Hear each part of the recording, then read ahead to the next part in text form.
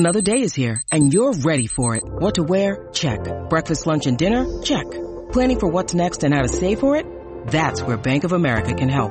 For your financial to-dos, Bank of America has experts ready to help get you closer to your goals. Get started at one of our local financial centers or 24/7 in our mobile banking app. Find a location near you at bankofamerica.com/talktous. What would you like the power to do? Mobile banking requires downloading the app and is only available for select devices. Message and data rates may apply. Bank of America N.A., member FDIC. When you need mealtime inspiration, it's worth shopping Kroger, where you'll find over 30,000 mouth-watering choices that excite your inner foodie. And no matter what tasty choice you make, you'll enjoy our everyday low prices, plus extra ways to save, like digital coupons worth over $600 each week. You can also save up to $1 off per gallon at the pump with fuel points. More savings and more inspiring flavors make shopping Kroger worth it every time. Kroger, fresh for everyone. Fuel restrictions apply. Hey everybody, it's Drags, and it's Wednesday, November 14th. Time for episode 271 of Patriots Beat on the CLNS Media Network. Find us at clnsmedia.com, and of course follow us on Twitter at PatriotsCLNS for all of your football coverage, including, of course, the New England Patriots. Well, this is the bye week for the Patriots and a time for self-scouting and self-assessment after a 34-10 loss to the Titans that dropped the Patriots to 7-3 after 10 games. There's plenty of both to do. So I figured this week would be a good time as any to take a look inside the Patriots with our guy who breaks down film with the best of them. And I mean this. Evan Lazar, our Patriots beat writer. Long time no talk. Evan, how you been? Yeah, it's been, 2 days? Yeah, so I gotta say, at our, adult, beverage establishment on Sunday afternoon where we just, I'll just go ahead and say Bar Louie. It was a good take, if you couldn't be down in Nashville at Nissan Stadium, yourself, Alex Barth and me, were able to take in and watch the game, and certainly poke some fun at Alex Barth. It's always fun to poke fun at Alex. I mean, we love him to death. It's like, poking fun at your brother or something like that. That's exactly right. But it's always... Okay, the thing is, and for those out there not as familiar with Alex as either myself or Evan, Alex is a dyed-in-the-wool Patriots fan. He grew up a New Englander, and he is the classic new Patriot fan, and Alex readily admits this. That's what makes it so hilarious if a play doesn't go well, or if, God forbid, Josh McDaniels calls a reverse pass from Julian Edelman to Tom Brady, to watch Alex's reaction when things go bad.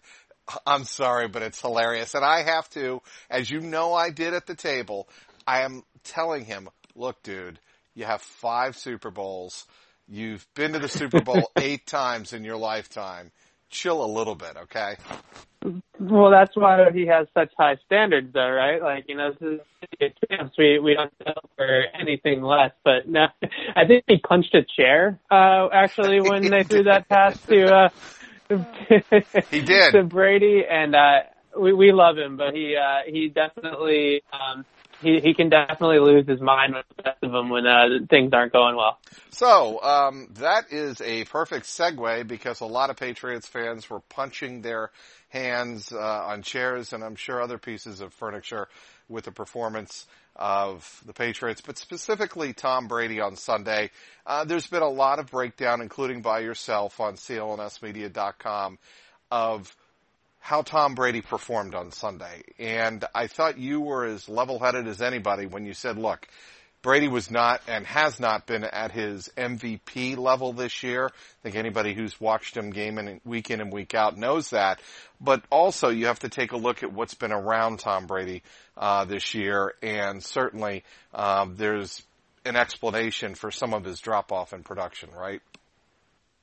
Sure, yeah. I think that, Tom keeps telling us this every time we talk to him, that he kind of feels like it's been a revolving door at a lot of positions on offense, and they haven't really had their guys, 11 or 12 guys that they're kind of going to rely on in January and hopefully into February. to, kind of ride or die with on the field at the same time in a lot of these games. It's Julian Edelman's missed the first 4 weeks. Rob Gronkowski's in and out of the lineup. Sony Michel is in and out of the lineup. Josh Gordon comes in mid-season. His tackles are in and out of the lineup. His starting right guard is, there and then not there. So a lot of, that's just kind of football season, right? It's a war of attrition. So a lot of this isn't new for Tom Brady.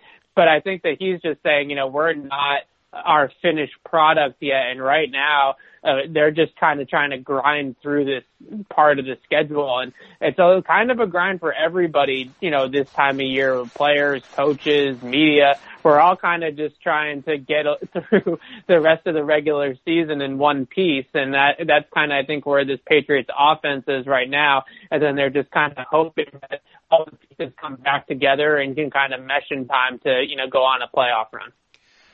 Do you think, after watching the film, Tom was forcing it to Josh Gordon too much on Sunday? And if you do you think that the reason for that is they are trying to force feed him to get him to the point where he is game ready and the number one option, certainly if Gronk isn't available, closer to the playoffs? I definitely think they were forcing it to Gordon on occasion, yes. I think that coming into the game, for whatever reason, whatever they saw on film or what they saw in the past with Adoree Jackson, they really liked Josh Gordon versus Adoree Jackson. They thought that was a matchup that favored the Patriots heavily. I'm talking about the coaching staff. I'm talking about Tom Brady, everybody from the top on down. And every single time the Titans were in cover one coverage with a safety in the middle of the field and Josh Gordon had a one-on-one matchup on the outside, Brady was going with, a jump ball, back shoulder, something along those lines to the sideline to Gordon against Jackson one-on-one every single time. It was clear that it's something that they liked about that matchup because it was so predetermined. It was determined pre-snap. In some instances, even just immediately Brady would take the snap, look over to Josh Gordon, throw a jump ball and say, go make a play.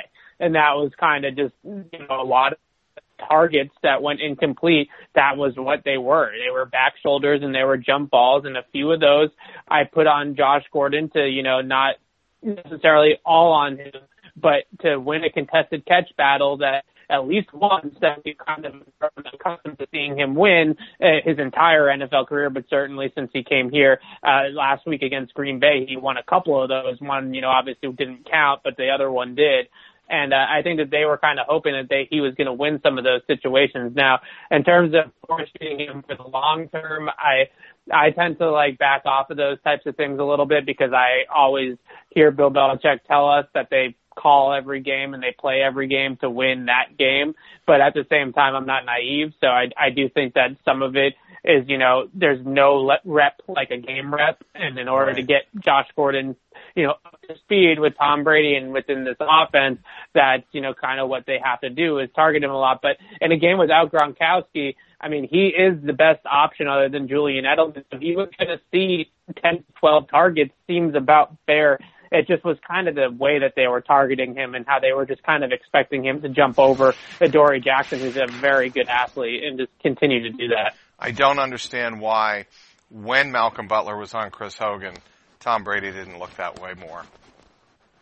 Yeah, so basically the Titans demoted Malcolm Butler to their third cornerback. He was their nickel corner, their third corner, whatever you want to call it. And Adoree Jackson and Logan Ryan were the top two guys. And when the Titans were in base defense, which wasn't very often, obviously, it was only those two guys, Adoree and Logan Ryan, on the field. But when Malcolm came on the field, what did they do? They did kind of what I expected them to do, and that was they hit him on the Patriots' worst receiver, who right now is Chris Hogan. So they put him on Chris Hogan, and they kind of relied on him to, cover up Chris Hogan, and he did, for the most part, do his job pretty well. There was that double move, obviously, at the end of the game that Tom Brady, Jim Gray asked Tom Brady about, and Brady said, I missed him on that one. I should have gotten it to him instead of Julian Edelman, but that was overall, on the fourth down over the middle, right? Yeah. Where he threw into triple coverage. Yeah, he threw into tight coverage instead of there was a couple of better options, I thought, on that play. And, we can talk about soon here. But I think that overall, with Chris Hogan, he just wasn't winning a whole lot of routes against Malcolm Butler. And, maybe there was one or two times that you can point to on tape. But overall, I think that with Brady and Hogan right now, there's a trust issue, first of all. And second of all, I think that there's just a separation issue for Chris Hogan where he's just not winning a lot of routes. So it's going to be tough for Brady to continually look for him, on a first read or something like that if he's just not winning consistently. All right. I'm going to ask you to give me some of your top reasons, not really to be overly concerned about the future of the Hall of Fame quarterback, and reasons you may feel that maybe the cliff isn't approaching, but there's a pretty big downward slope coming up for Brady. Give me both sides here.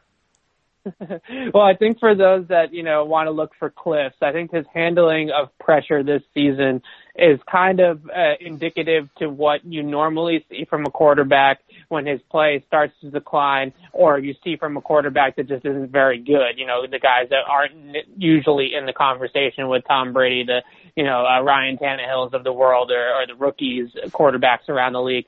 When you don't handle pressure well, that's usually a trait that you're not playing very well, and that's what's happening with Brady right now. And, I'm kind of going back to the last three games, taking the bye week with having to look ahead to another team or recap a Patriots game this weekend to kind of see what's going on with Tom Brady over these last three games. And the first thing that, stands out to me is that his handling of pressure and his comfortability in the pocket when things are kind of chaotic around him is nowhere near what it was last year. Last year, he was dynamite against pressure, best in the league, highest passer rating in the league under pressure, and he would just stand in there and he would just throw darts, stepping into throws, unaffected at all. The guys, hitting him, draped all over him. None of it mattered. It was all just kind of a zero focus in on where he was throwing the football, and he was able to get the ball out and make plays under pressure better than any quarterback in the league. So you see that happening to him this year a little bit, where the pressure is kind of getting to him. His lower body mechanics is something that I think a lot of people that watch the tape like I do that start to pick up on some of the things that are going on with Tom Brady are going to notice. The few things that I have noticed are kind of things that we talk about normally with quarterbacks that, when we're talking about the draft process, guys, are coming into the draft and you're trying to pick out their flaws and stuff like that as a prospect. Normally we start talking about lower body mechanics and, how their footwork is and stuff like that. And Brady's usually just been fantastic in that regard, one of the best in the league with his footwork. But right now, I see him throwing from some narrow bases, especially under pressure when the pocket's collapsing, not necessarily a free runner, but when the pocket's collapsing around him, he's not stepping into the throws and he's shrinking his base, which always, for any quarterback, is going to affect your accuracy down the field, and you throw from a small base. A guy, not to compare Lamar Jackson to Tom Brady, but Lamar Jackson is a guy that basically got roasted all of the draft process last year for throwing with a narrow base. So that's, kind of where all this kind of stems from. And the other thing that I'm seeing from him with his lower body mechanics is his hip is tending to open up a little bit more than you would like to see, a little bit earlier than you would like to see in his foot. And this is something that you kind of see from Brady when he gets under pressure in the offense. He doesn't trust the offensive line in front of him. His front foot is going to point more towards the sideline than he wants it to, and those hips are going to torque open faster. And when that happens, you get throws like the one that we had to James White on Sunday, where it just looks like an ephus and it looks, really like a knuckleball coming out of his hand. All of that starts from the waist down. So I feel a lot of that, it has to do with it as well, and the pressure aspect of it too. This, I don't think, was necessarily a big picture issue coming into Tennessee, but it was certainly something to take away out of Tennessee, was that he sometimes has a tendency for a lot of his career, but this year I feel like more in particular, and I wonder if it's something that he's kind of subconsciously doing to kind of keep himself healthy, and that is that he's bailing on a lot of plays a lot earlier than we are used to him seeing. What I mean by that is he's either turtling in the pocket and going right down and just taking the sack when maybe he has an extra half a second to deliver a pass, or he's just throwing the ball into the third row and just, not getting to his check down, not getting to his second read. As soon as he sees that rusher coming off or feels a rusher coming off a block or sees it right in front of him, he's just chucking the ball into the stands. And he had 6 throwaways in that game against Tennessee, which is a lot for him even though he's one of those guys that kind of tends to throw the ball away and live to see another day type thing. So I wonder at 41, is he kind of making the decision to say, okay, I'm not going to stand in the pocket and deliver some of these throws in November and October and even December, and I'm going to wait to save all those, bullets under pressure for when it matters the most in January and February, and if I get hurt then, so be it. So I wonder if some of that has to do with it, because last year, if you remember, Treg, he played a lot of the season hurt. He did. He played with that Achilles in his ankle or whatever ankle injury that was, and he played with the AC sprain in his non-throwing shoulder, because I think he was trying to, stand in the pocket a little bit longer and take some of that punishment. So I think that's all those things, lower body mechanics, handling of pressure, is what I'm going to write about, with Brady and what I've been seeing with him. And I know a couple of other people that, I trust their eyes too, that are saying the same thing. Speaking with our own CLNS Patriots beat writer and film aficionado, Evan Lazar. Hey, everybody, I want to tell you about the future of journalism. If you haven't seen it by now, here's your chance to join a sports revolution.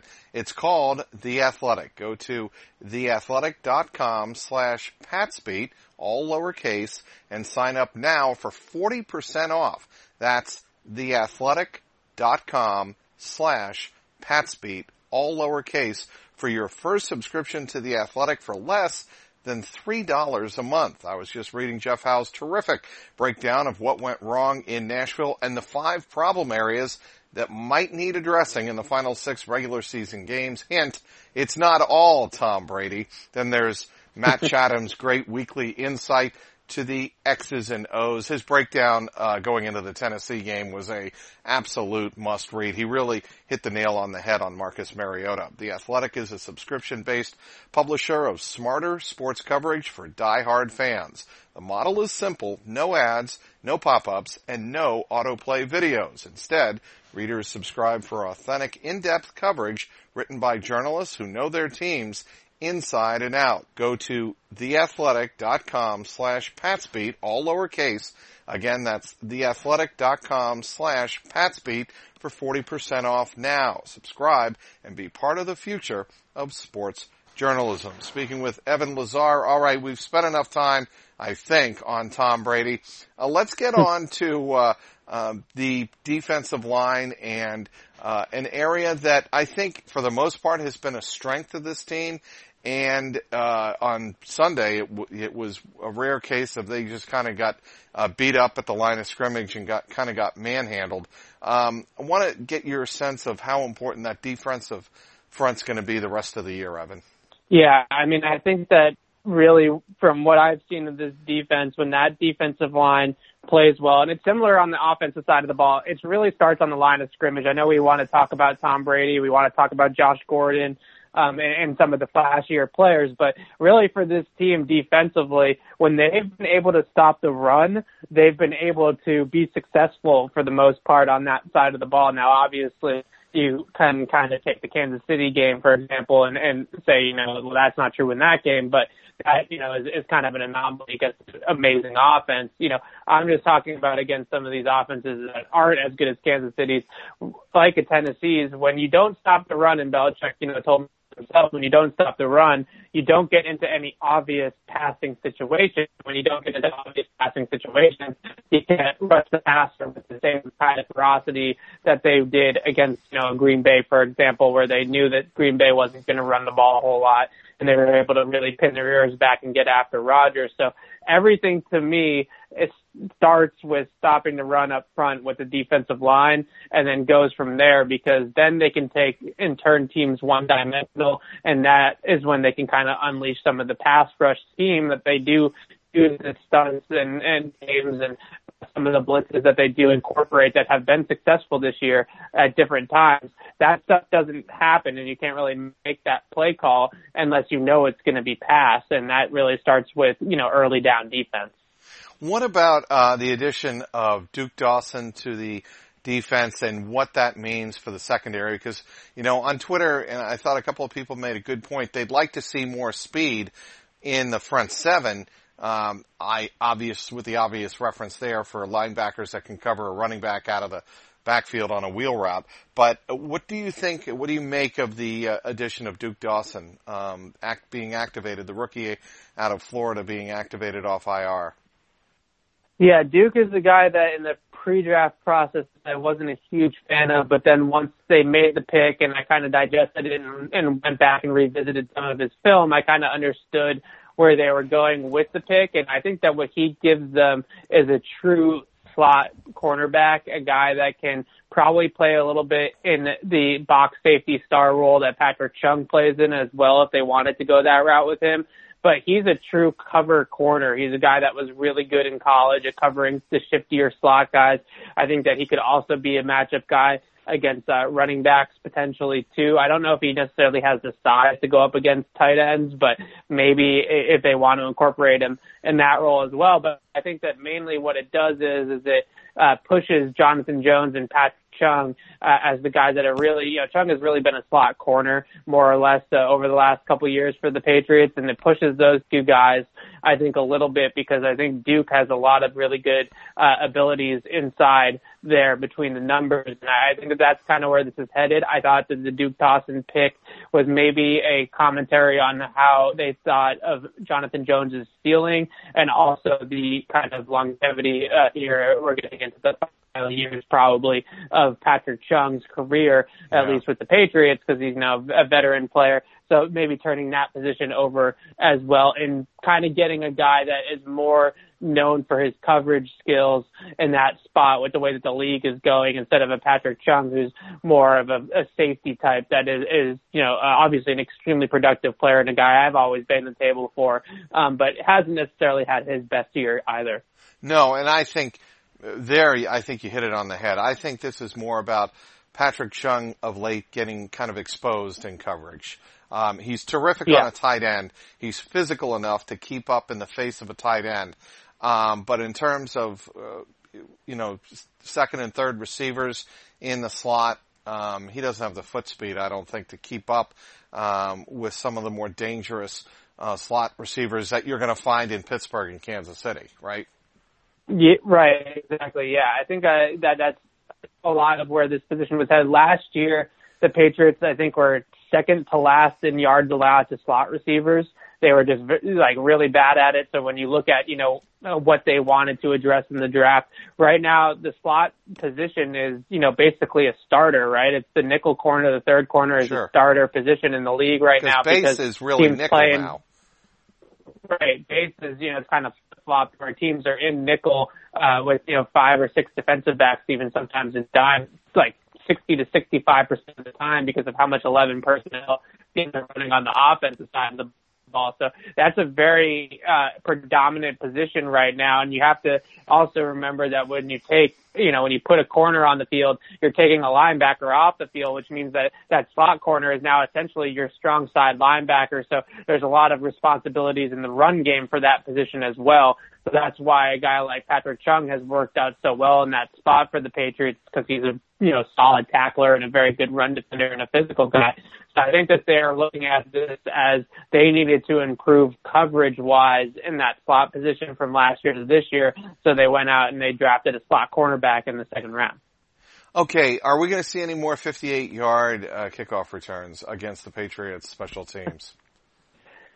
It's a head scratcher, honestly, because you watch the film of that 58-yarder and two of the guys that you really count on the most, really three of the guys, because I kind of put Devin McCourty, sort of to blame, although it wasn't his fault necessarily at the point of attack, but him, Nate Ebner, and Jonathan Jones, or three of the four guys that I would say were mostly to blame for that big return on the backside there that both Ebner and Jonathan Jones ended up past the ball, running too far upfield, which is never what you want to do in that situation. And McCourty, I thought, got a good angle on him to get him out of bounds to prevent the touchdown, but he kind of got sucked in towards the sideline a little bit too much too, and there was just no press. There was nobody on that backside to prevent that, little cutback by Jennings. So I think what was so surprising and what has been so surprising to me is it's not the guys that, are only on kickoff coverage from time to time that are screwing up. It's some of the guys that are out there all the time that are having trouble. And I wrote about it a few weeks ago and asked around about the new rule changes, and they did say that the rule changes are playing a factor in all of this, but it's at the point now where, that can't be an excuse anymore. You've repped it for 10 straight weeks, and if you include the preseason, another 4 games in all of training camp. So at this point in time, the rules are what they are, and you should have adjusted to those things. So really playing with good leverage and tackling is really the only 2 things that you can really point to improve in that area. And I think a lot of people want to say, well, just boom the ball out of the back of the end zone and take, the touchback at the 25, but only 65% of kickoffs end in touchbacks league-wide. It's not like you can do that every single time. Sometimes the ball doesn't travel that far. Sometimes there's a gust of wind. Sometimes, as we know in New England, it's snowing and you can't kick the ball that far in December and January, which is obviously where a lot of the crucial games are going to happen. What about the status on Rob Gronkowski? What do you think's the best case scenario going forward, Evan? I would say the best case scenario is that Gronk is out there for the next 6 games after the bye week, basically in the role that he played in Buffalo, which was a blocker and a decoy. And then when they really needed it in the fourth quarter, they threw that back shoulder down the sideline in the fringe red zone to him, isolated outside the numbers, and they were able to pick up a big play with him that way. He did catch some balls off of play action over the middle, with some space with the displacing guys and stuff like that. But I think that I've said it to you, off the air, that I just don't think that we're going to see Rob Gronkowski at 100% the rest of the year. I think that he has dealt with some serious ankle and back injuries, back spasms, and I think that ankle injury was probably a high ankle sprain, which is usually bad news for anybody, but especially for a bigger guy like him, is going to be something that's the way that he can cut and how explosive he's going to be in his lower half. So I think that all of those things kind of point to maybe we see Gronk at like 80 or 85% in the playoffs if they can kind of see him until then. But I don't think that you're going to see Gronk when he does come back. I could be wrong, but I don't think you're going to see a lot of seam routes over the middle or, in positions where they're going to open up to a lot of contact. I think that at this point, he's not going to hit those incentives. That ship has sailed. So let's, get him healthy for the playoffs and get him right. Do you think there's any resentment knowing that he's not going to get those, knowing right now that ship has sailed, like you said, he's not going to get his incentives, and or is he bought on or bought into the Patriot way so much that he knows the way of the world and the lay of the land in Foxborough? He knows what is going to happen next. He's only got a year or more too, maybe, in Foxborough before they wave bye-bye. Do you think he's reading the writing on the wall? I think that he's disappointed in 2 things. I think, personally, when you're a player that's an all-pro player like Rob Gronkowski was throughout his career, when you don't play at that high of a level, when you just can't physically get to that level, it's demoralizing. I mean, it has to be demoralizing. You kind of can see, he mentioned it, he watches himself on tape and he's kind of just disgusted over like how slow he's moving and how he's laboring up and down the field. It's just not the guy that, he wants to be. So that, I think, has a lot to do with why his personality and his persona and his public perception has kind of gone down and his attitude has kind of suffered, is because he's just not playing well. And when you're not playing well, it just doesn't feel good. But I think with the incentives is he's kind of has to be saying to himself, this is why I wanted the guarantees. Like I knew that it was probably going to be a long shot for me to get through 16 games in a regular season. And I told you guys that, and you made me kind of sing for my supper anyways.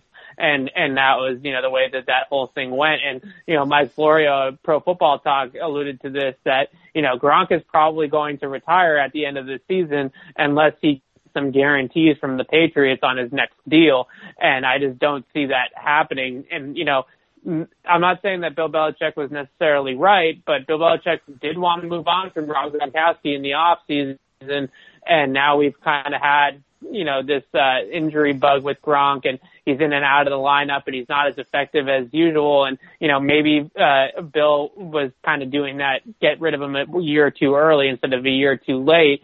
And it's kind of put them in a situation now where they really don't have a choice but to sit Gronk until he's healthy and until he's 100%. Well, if memory serves me, they won Super Bowl 51 without him. Right. Yeah, they did. And, it took a 25-point comeback. Sure did. So I don't think that that's something that is necessarily sustainable. And I think that certainly with this team and the way that Brady is currently playing, he would have to elevate his game back to that 2016, 2017 level for them to win the Super Bowl without Gronk. If everybody plays the way that they're playing right now, even against how they played against Green Bay, I don't know if this team wins the Super Bowl without Gronk this time around. So, which brings me to my final point. Right now, at the bye week, they are not the 1 seed. They are not even the 2 seed. Are they going to be able to leapfrog Pittsburgh, and are they going to beat Pittsburgh in Pittsburgh on December 16th to get the job done? Well, that's kind of like last year. That's kind of the game, right? That's the game that if the Patriots lose at home here to Minnesota, but they run the table everywhere else and they finish the season 12-4 with that head-to-head against Pittsburgh and Kansas City, I think they put themselves in a pretty good position to get a bye. I don't know about the number 1 seed, but certainly a bye. And I think that, ultimately what it comes down to me is that these next 4 games, if 4 of their last 6 games are obviously against AFC East, they have to be 4-0 in those games. They can't have any slip-ups in Miami like they did last year, or lose a game to the Bills or the Jets where they have no business losing those either.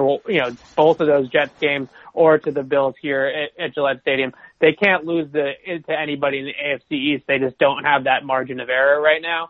So they need to finish the season 6-0 against the division. Those teams are inferior in every single way to the Patriots this year.